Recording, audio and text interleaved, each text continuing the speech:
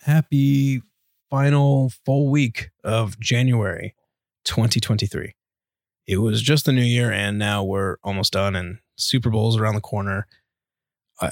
It's crazy. I wanted to start off at the top just talking about some comments that were given on the last couple episodes.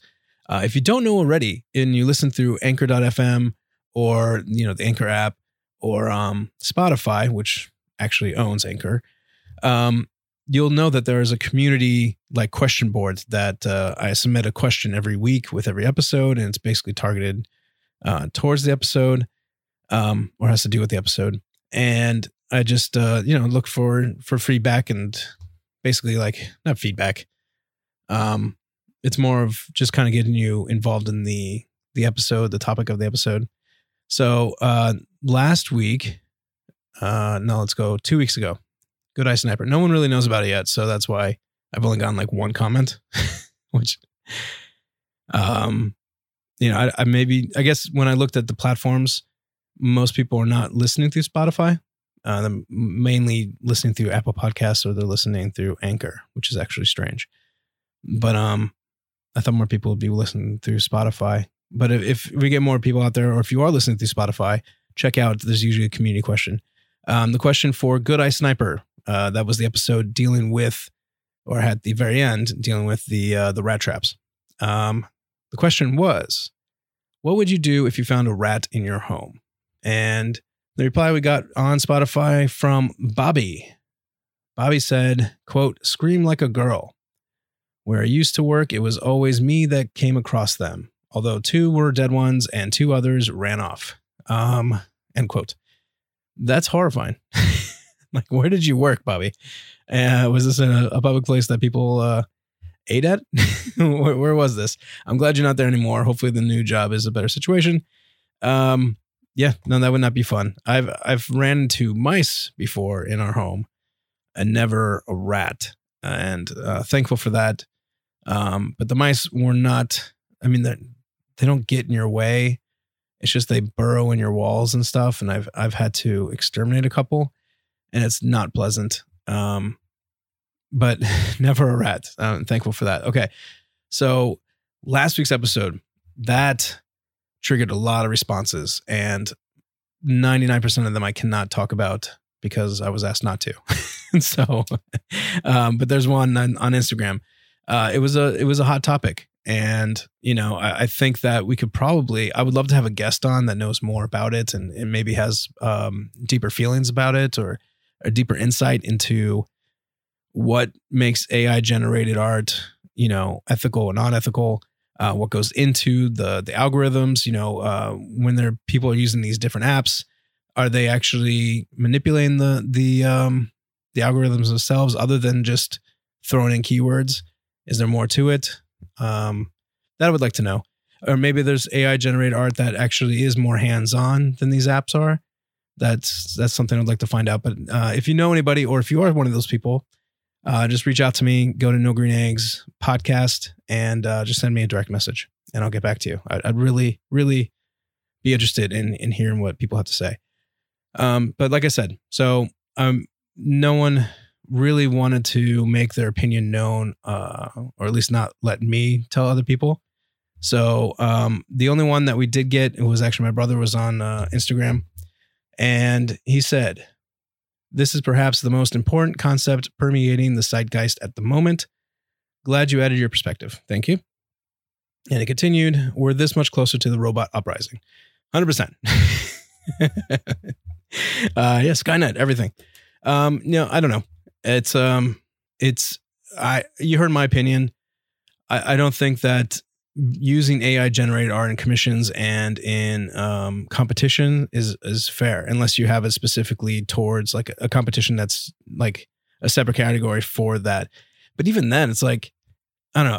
I like I said, I need somebody on here that can explain it better to me and maybe go through it, or who uses it. That would be good. Somebody that uses it a lot, and maybe manipulates it hands-on. That would be interesting. Because I don't know.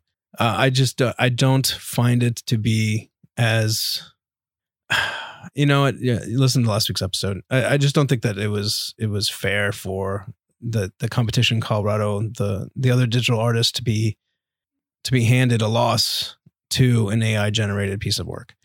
And I don't know. There were people that said that, you know, they didn't find anything wrong with an AI generated art in working, like if you're doing a commission.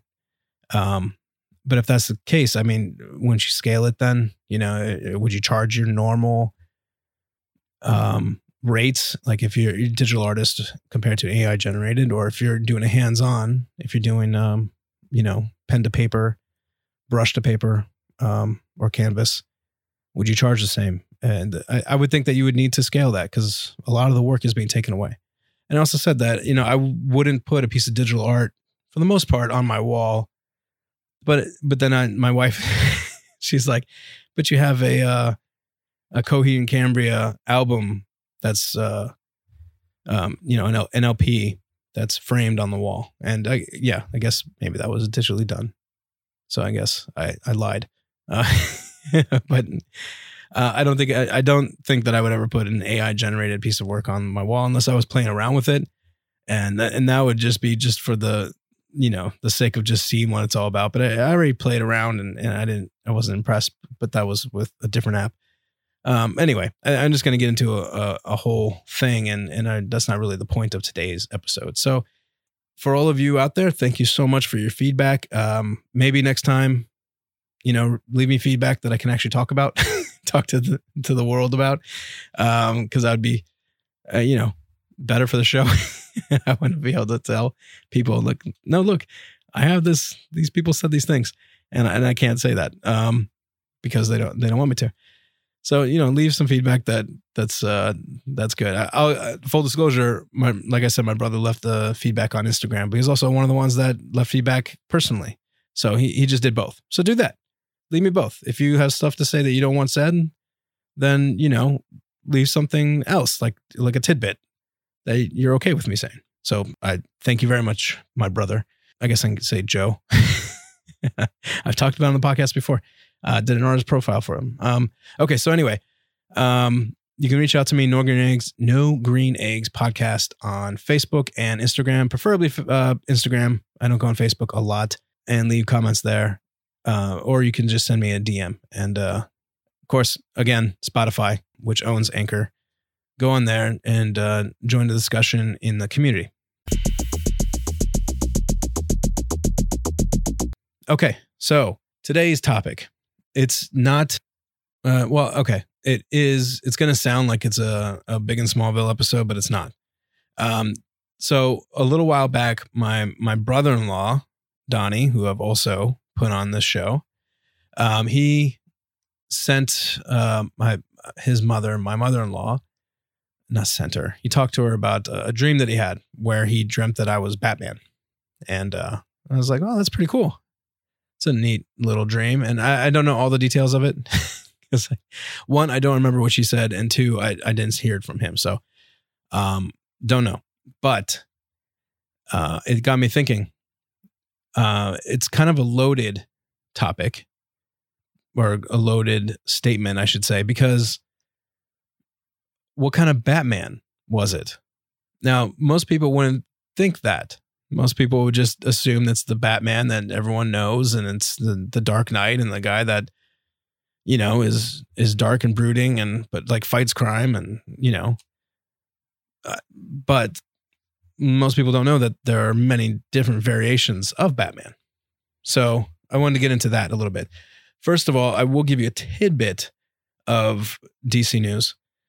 But this has to do with it as well. So Jason Momoa recently came out and said that he is still Aquaman. The second movie is coming out. He kind of hinted towards he's going to be Aquaman in the future, but he also kind of stated, not really, kind of leading to speculations from the last couple months or rumors that he's going to play Lobo. So he might do two different characters. He definitely did say that, he might play other characters within the DC universe. I know he met with James Gunn, so he was pretty excited afterwards. And that could be for many reasons. But he also did confirm that he shot several scenes with different Batman over the last year. And so you have to assume that based on the last few movies or variations of it, you would have to assume that he shot scenes with Affleck and Pattinson and even Keaton, because Keaton was supposed to be in the Flash movie, and I think he still might be in there. But you're not sure who else. I mean, I doubt Christian Bale came back for anything. I hope not George Clooney. Val Kilmer, he can't really speak anymore, so that didn't happen. And who knows who else? I don't think that they found a new Batman yet. James Gunn did say that very recently that he's going to be planning out the movies and the scripts first before even seeking out the actors. So I doubt that they have anybody in mind for any big roles that need to be switched at this point. But that being said, it's pretty hopeful or pretty, I don't know. Aquaman was a good movie. It did very well in the box office in comparison to others. So that's good. We'll see where the future of that goes. But the Batman thing is what we're talking about. So when I found out this information that my brother-in-law had a dream, obviously it's just a dream because I'm not Batman. I immediately thought, well, what about Superman? Because I'm more of a Superman fan, and people associate that with me more than Batman. I do love Batman. Don't get me wrong, but I'm thinking Superman would be cool. But it was my dream, and it was his dream, and not that you can control a dream, right? So what am I talking about? So then I was thinking, which Batman? Or which Batman would I pick?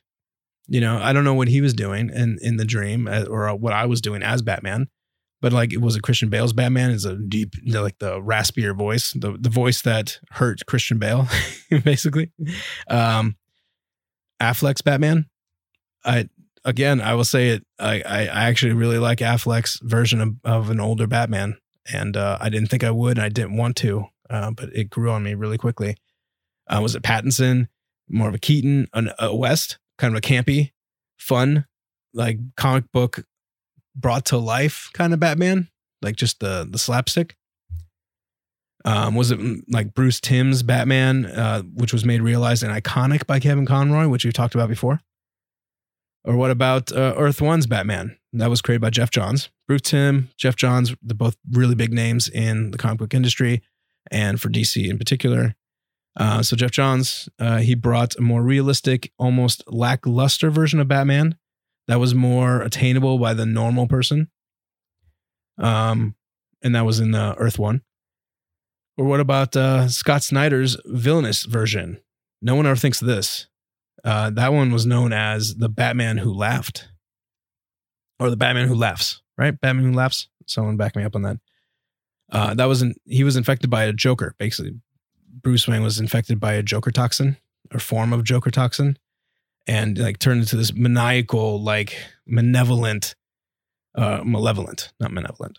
psychotic killing Batman.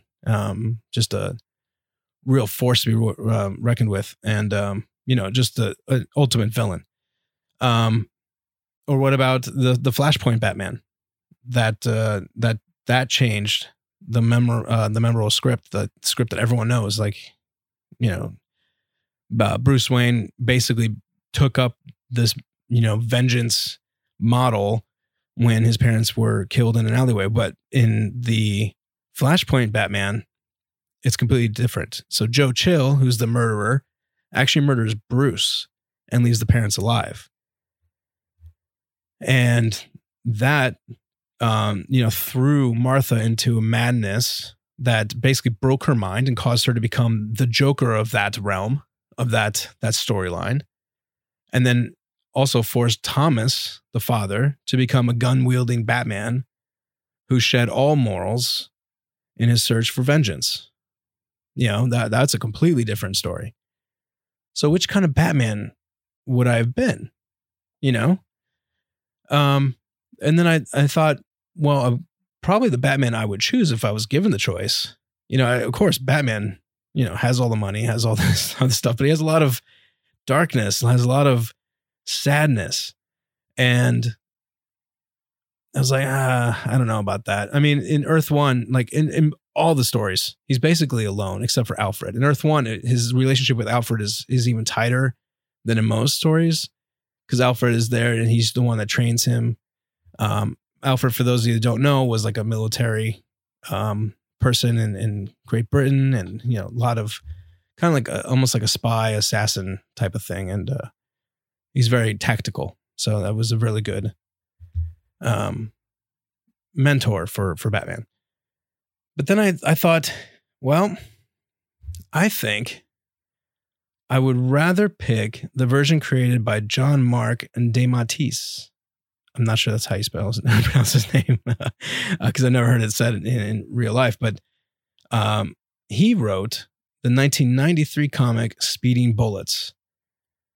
And the reason I picked that one is because he basically asked and answered the question, which has been done before, what if Superman landed somewhere else? So we all know that Superman landed in Kansas, in Smallville, Kansas, and was raised by the Kent family, a very morally good, hardworking family that, you know, brought him up with, you know, he's basically a god on this planet because of what his abilities are, but he's brought up with morals and with, you know, humanity. So what if he went somewhere else? They did this with, what was it, Red One? Where he was dropped into Russia during the time of Joseph Stalin. He basically became a hero for the working class in Russia. So they've done this before, and I believe they've done it, you know, in other cases. Smallville did it once, where he actually flew and dropped, or it was still Smallville, but it was actually Lionel Luthor that found him as opposed to the Kents, and he became a darker, like a frat boy kind of Superman that was basically just Lex Luthor, how Lionel would have wanted Lex Luthor to be as a child, but darker. So, so anyway, in Speeding Bullets, they did the same thing, he goes by JM. He did the same thing where he had the meteor basically that carried the spaceship from Krypton landed in Gotham, and who found it was actually Bruce and Martha Wayne. And, you know, they found in the same way that the Kents found him. And what they did is they adopted him right away. And so he was named Bruce Wayne, but he was from Krypton. He was still Kal-El. They had his spaceship, and they kept it or Thomas Wayne kept it in the Bat Caves. This is before anyone thought about Batman. And it basically starts off a little different, but then goes right into the same thing where he's in an alleyway with his parents. Joe Chill comes, kills the parents. Before you even get to that, the parents know that there's something special about him, not just because he came from another planet, but because he never got sick. He never got hurt by anything, no broken bones. So they know there's something special, but they don't know everything about him. Thomas Wayne was keeping journals that Bruce ended up finding out about later on when, you know, after the Waynes died, Alfred brought him down and let him see it because, you know, Bruce started thinking or asking himself, why me and who am I? You know, why am I not getting sick? I know, jumping around. So he basically gets to this point where he realizes that he could have done something without knowing that he could have at the time. He was young. He was still 9 or 11 years old. I can't remember. And what was I going to say? So he starts beating himself up. But then his whole life is surrounded by this moment, just like it is for Batman, and it guides him into his future. However, because it's different than the Kent family, now the Wayne family still had great morals and still brought him up really well, except for the fact that he was a recluse. He was basically behind the wall all the time. The only friend he had was Alfred. And, he was very alone. He didn't go to schools. He didn't leave the house so much, other than, their times when they would go to the theater, because it wasn't the only time they ever went. But he didn't have friends. He was never, allowed to, really. They taught him really well. He was very sophisticated. Thomas Wayne and Martha Wayne were very smart people, and they taught him philanthropy and all these different things. But he didn't have any social skills to speak of.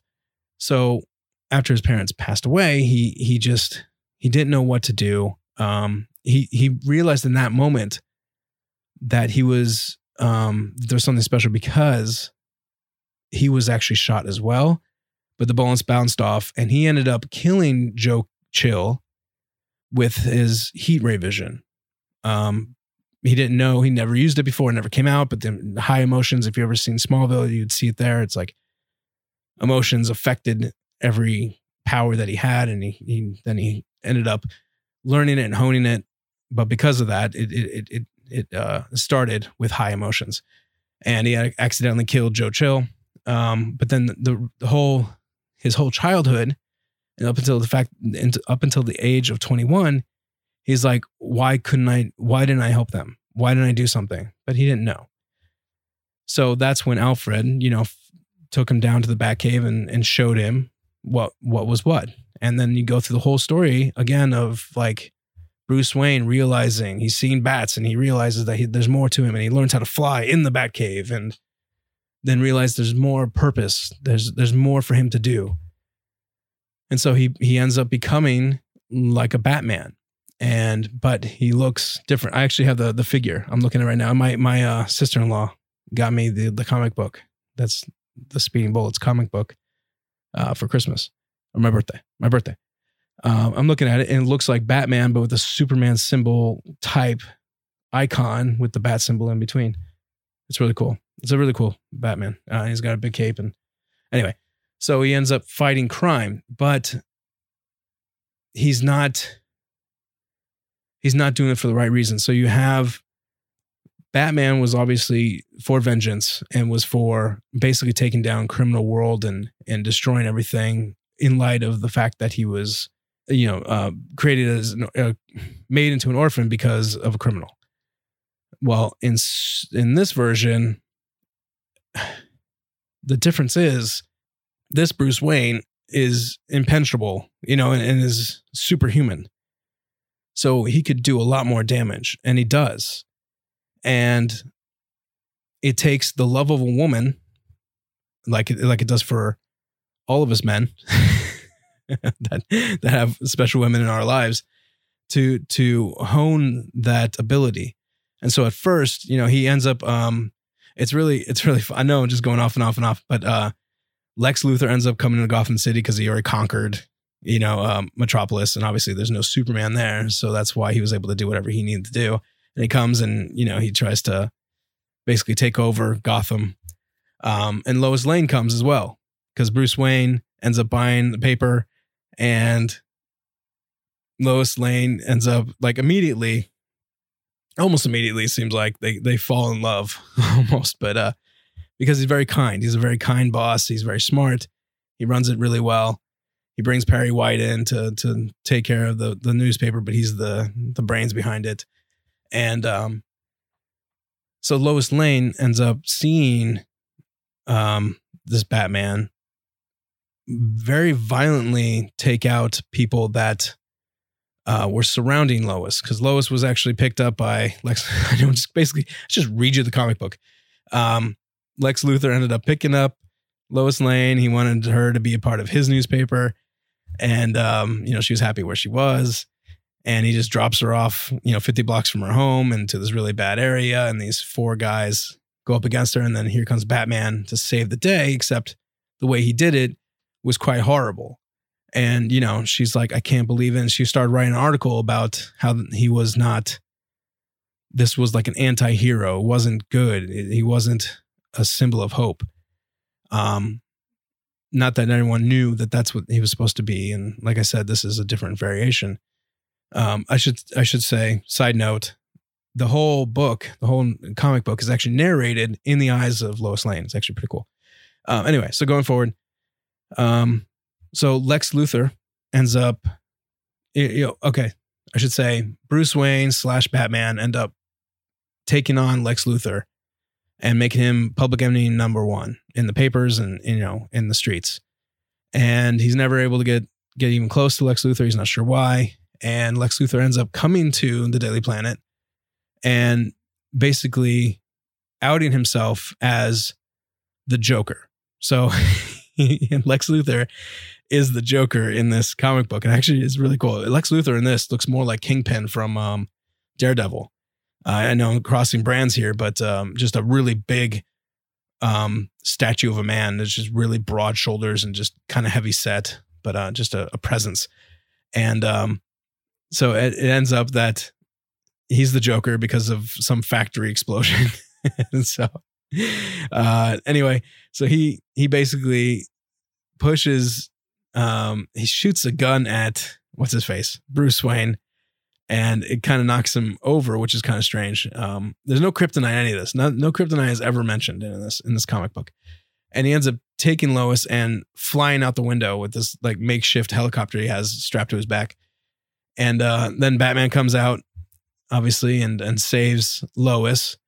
But then also Lois is watching as Batman is like taking Lex Luthor up in the air, up further and further and further, and then dropping him.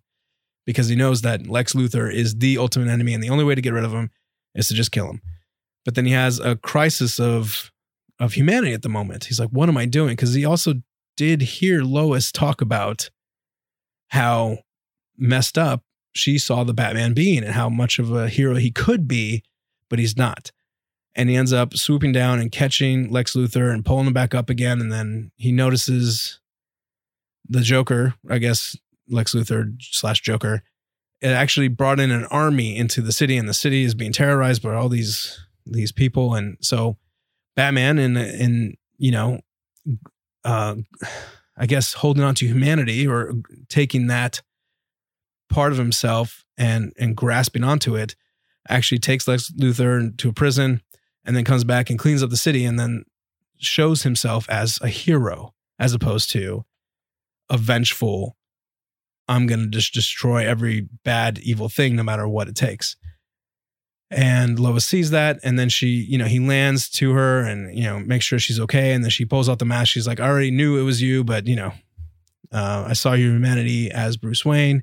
And now I finally see it as Batman.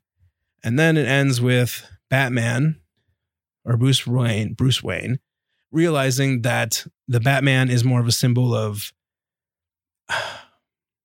fear, and he wanted to be more of a symbol of hope. So then he becomes Superman. And I'll be that kind of Batman because at the end, I become Superman. That's why that comic book is actually called Superman Speeding Bullets. So spoiler alert for all of you who are comic book fans that haven't heard that one. But if you are comic book fans, that was back in 1993. It's 30 years ago. You can get over it. So Donnie, I will take that version, J.M.'s version of the Batman, and then eventually get what I want anyway. So that's what I choose. That is my choice anyway. So that's fun, isn't it? It was a good comic book. It was a one and done kind of deal, and it was enjoyable. I have it. I read it again and again, and I have the figure. It's actually sitting next to my Henry Cavill DC Multiverse figurine. It's actually the same line. It's Todd McFarlane designed them. So yeah, there you go. If anyone asks what kind of Batman would you be, or if they ever said, you're more like Batman, you got to question it. You got to dig deeper. Like, well, you think that's true, but which Batman? There's so many. There's very twisted versions of Batman out there. I just named a few. There's a lot. So I didn't even get into the other movie, Batman, but that's okay. news about For Reals podcast. Michael and I are hopefully recording this week. Like I said before, Michael's been, very under the weather. He's going through things right now. So thoughts and prayers to him if you can, or if you wish. You should. He's a great guy. But we won't be doing that this week. No, release this Wednesday, hopefully next Wednesday, but I'm not going to press him. He said he wants to record, but it all depends on how his health is and how he's reacting to things. So again, reach out to him. Go to For Reals podcast on Instagram and, just send some love on one of our posts or send a DM and he'll greatly appreciate that. And I want to say thank you to all my subscribers. Thank you to the people that donate or to, what do you call them? Subscription-based people. Thank you to you. Those that give monthly, it's greatly appreciated. It is going to the podcast. Things are in the works to make this more legit as far as like a business goes, yet still maintain the fun of it. But I'm talking more of like getting to the point where we can actually get real sponsors. So thank you. It's helping greatly. And if you want to do it, there's a link on my website, No Green Eggs, or Anchor.fm. There's a way to do it there. I also have a Patreon, but there's nothing really on there right now. So just the other two ways are better. Anchor.fm/No Green Eggs, I believe. I don't know. Go to nogreeneggs.com and do it that way. Or hit me up on No Green Eggs podcast and send me a DM and I'll give you the link to do that. All right. Hey, thank you very much. Oh, there is one more thing, kind of a little bonus, and it kind of ties in to this. So like I did a couple weeks ago with Good Eye Sniper, we have another patented item that we want to take a look at. I'll try to get this done really quickly, but I had to do it because it just fit through. So this gentleman named Pasquale Nigro of Clarksville, Tennessee, came up with a little patent in 1908. I should say the application was in May 15th of 1908. It was actually patented. This passed, which is bananas. And you'll find out why. But this passed in February 9th, 1909. So only a few months later, 6-7 months later. Actually, no, 7, 8, 9 months later. Doesn't matter. Okay. And I'll put a link to this on the in the description. You can see the picture. Again, it's an artist rendering. I don't know if he did it or friends did it. It's witnessed. It's got an attorney on there. And this picture is pretty detailed with some numbers that go along with the actual filing for the patent. And there's a second picture of the actual item itself by itself without somebody strapped to it. You'll find out in a minute. And again, a bunch of numbers detailing every aspect of this thing. I guess I will describe it to you. I kind of want to, you know what? I'm going to read it. Again, this is not a very long one. It is worded weird because of the timing and it's just strange. But it starts off the same as the last one. To all whom it may concern. Here we go. Be it known that I, Pasquale Nigro, a subject of the King of England, and a resident of Clarksville in the county of Montgomery and state of Tennessee. What was subject of the King of England? Okay.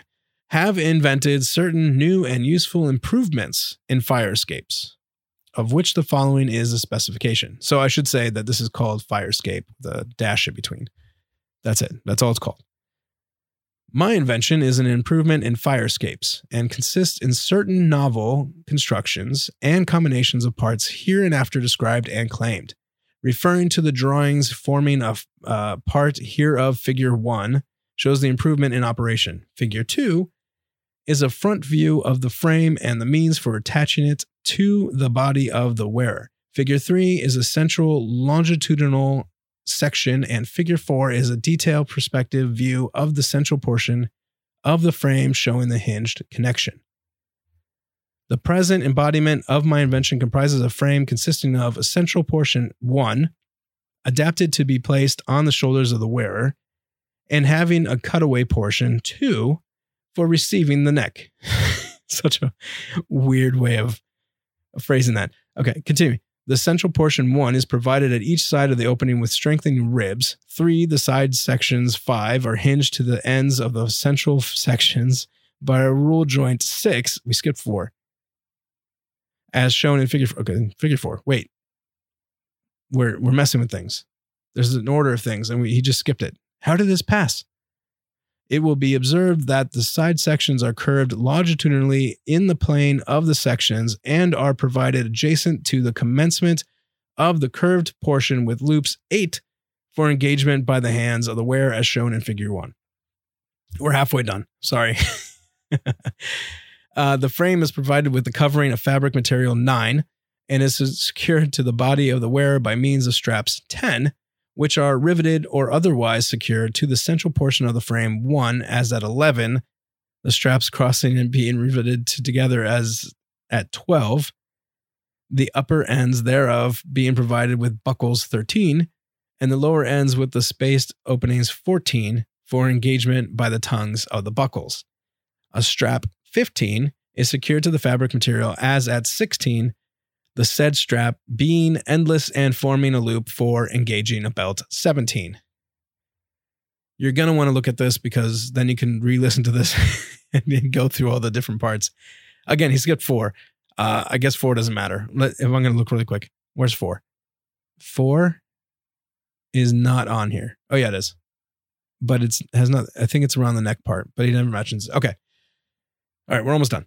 In operation, the frame is placed on the wearer's shoulders with the opening 2 engaging the neck and the crossing of the straps on the back. The free ends of the straps are then brought upwardly under the arms and to the opposite shoulder and into engagement with the buckles, the belt being buckled around the waist of the wearer.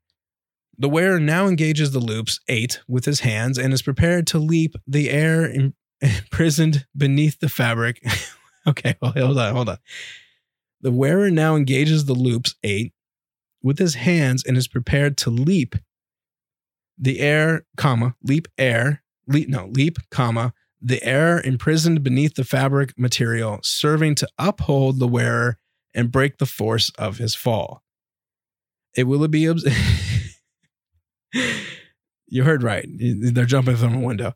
It will be observed that the lugs 3 and 6 of the hinge sections permits the frame to open out in alignment or prevents an upward bending of the side sections with respect to the central section, permitting, however, a downward movement so that the frame may be folded together for convenience in carriage or storage. It then ends it with, I claim a fire escape comprising a frame composed of a central section and side sections hinged to the central section means in connection with the hinges for preventing upward movement of the side sections with respect to the central section, the side sections being curved toward their outer ends, a covering of fabric material for the frame, straps connected with the central portion for securing said central portion to the shoulders, a loop connected with the fabric material, a belt engaged with the loop, and loops on the side sections for engagement by the hands of the wearer. Pasquale, I can't talk anymore. Nigro, witnesses Logan C. Davis and W.B. Anderson, who were not smart enough, or at least worthy enough to say, what are you doing? Okay, it is a Batman. It's Batman. He just made a contraption that makes him Batman. And he jumps out of a window. There's a platform on the window. Of course, you have to jump over the flames. And he's soaring down to the ground. This was a contraption. Don't know. I could not find anywhere where anyone had ever used this, ever made it. I don't know that there was ever made by Pasquale himself, but it's patented and could have been. And I'm going to say it wouldn't work. Looking at the ratio, I mean, it's long enough, but it's definitely not big enough. Like it's basically like the fabric itself is like 1.5 feet high. That's not enough to like take out or to like take in enough air for an updraft to come down safely without falling and killing yourself. So I don't know. I don't think this will work. I'm going to put that down there. That is the fire escape application filed in 1908, patented in 1909 by Pasquale Nigro. And yeah, I'm going to say that thankfully we have other means of escaping fiery buildings. And you don't see these in New York. So I thought that'd be fitting with today's episode. Anyway, so until next time, see you, not see you.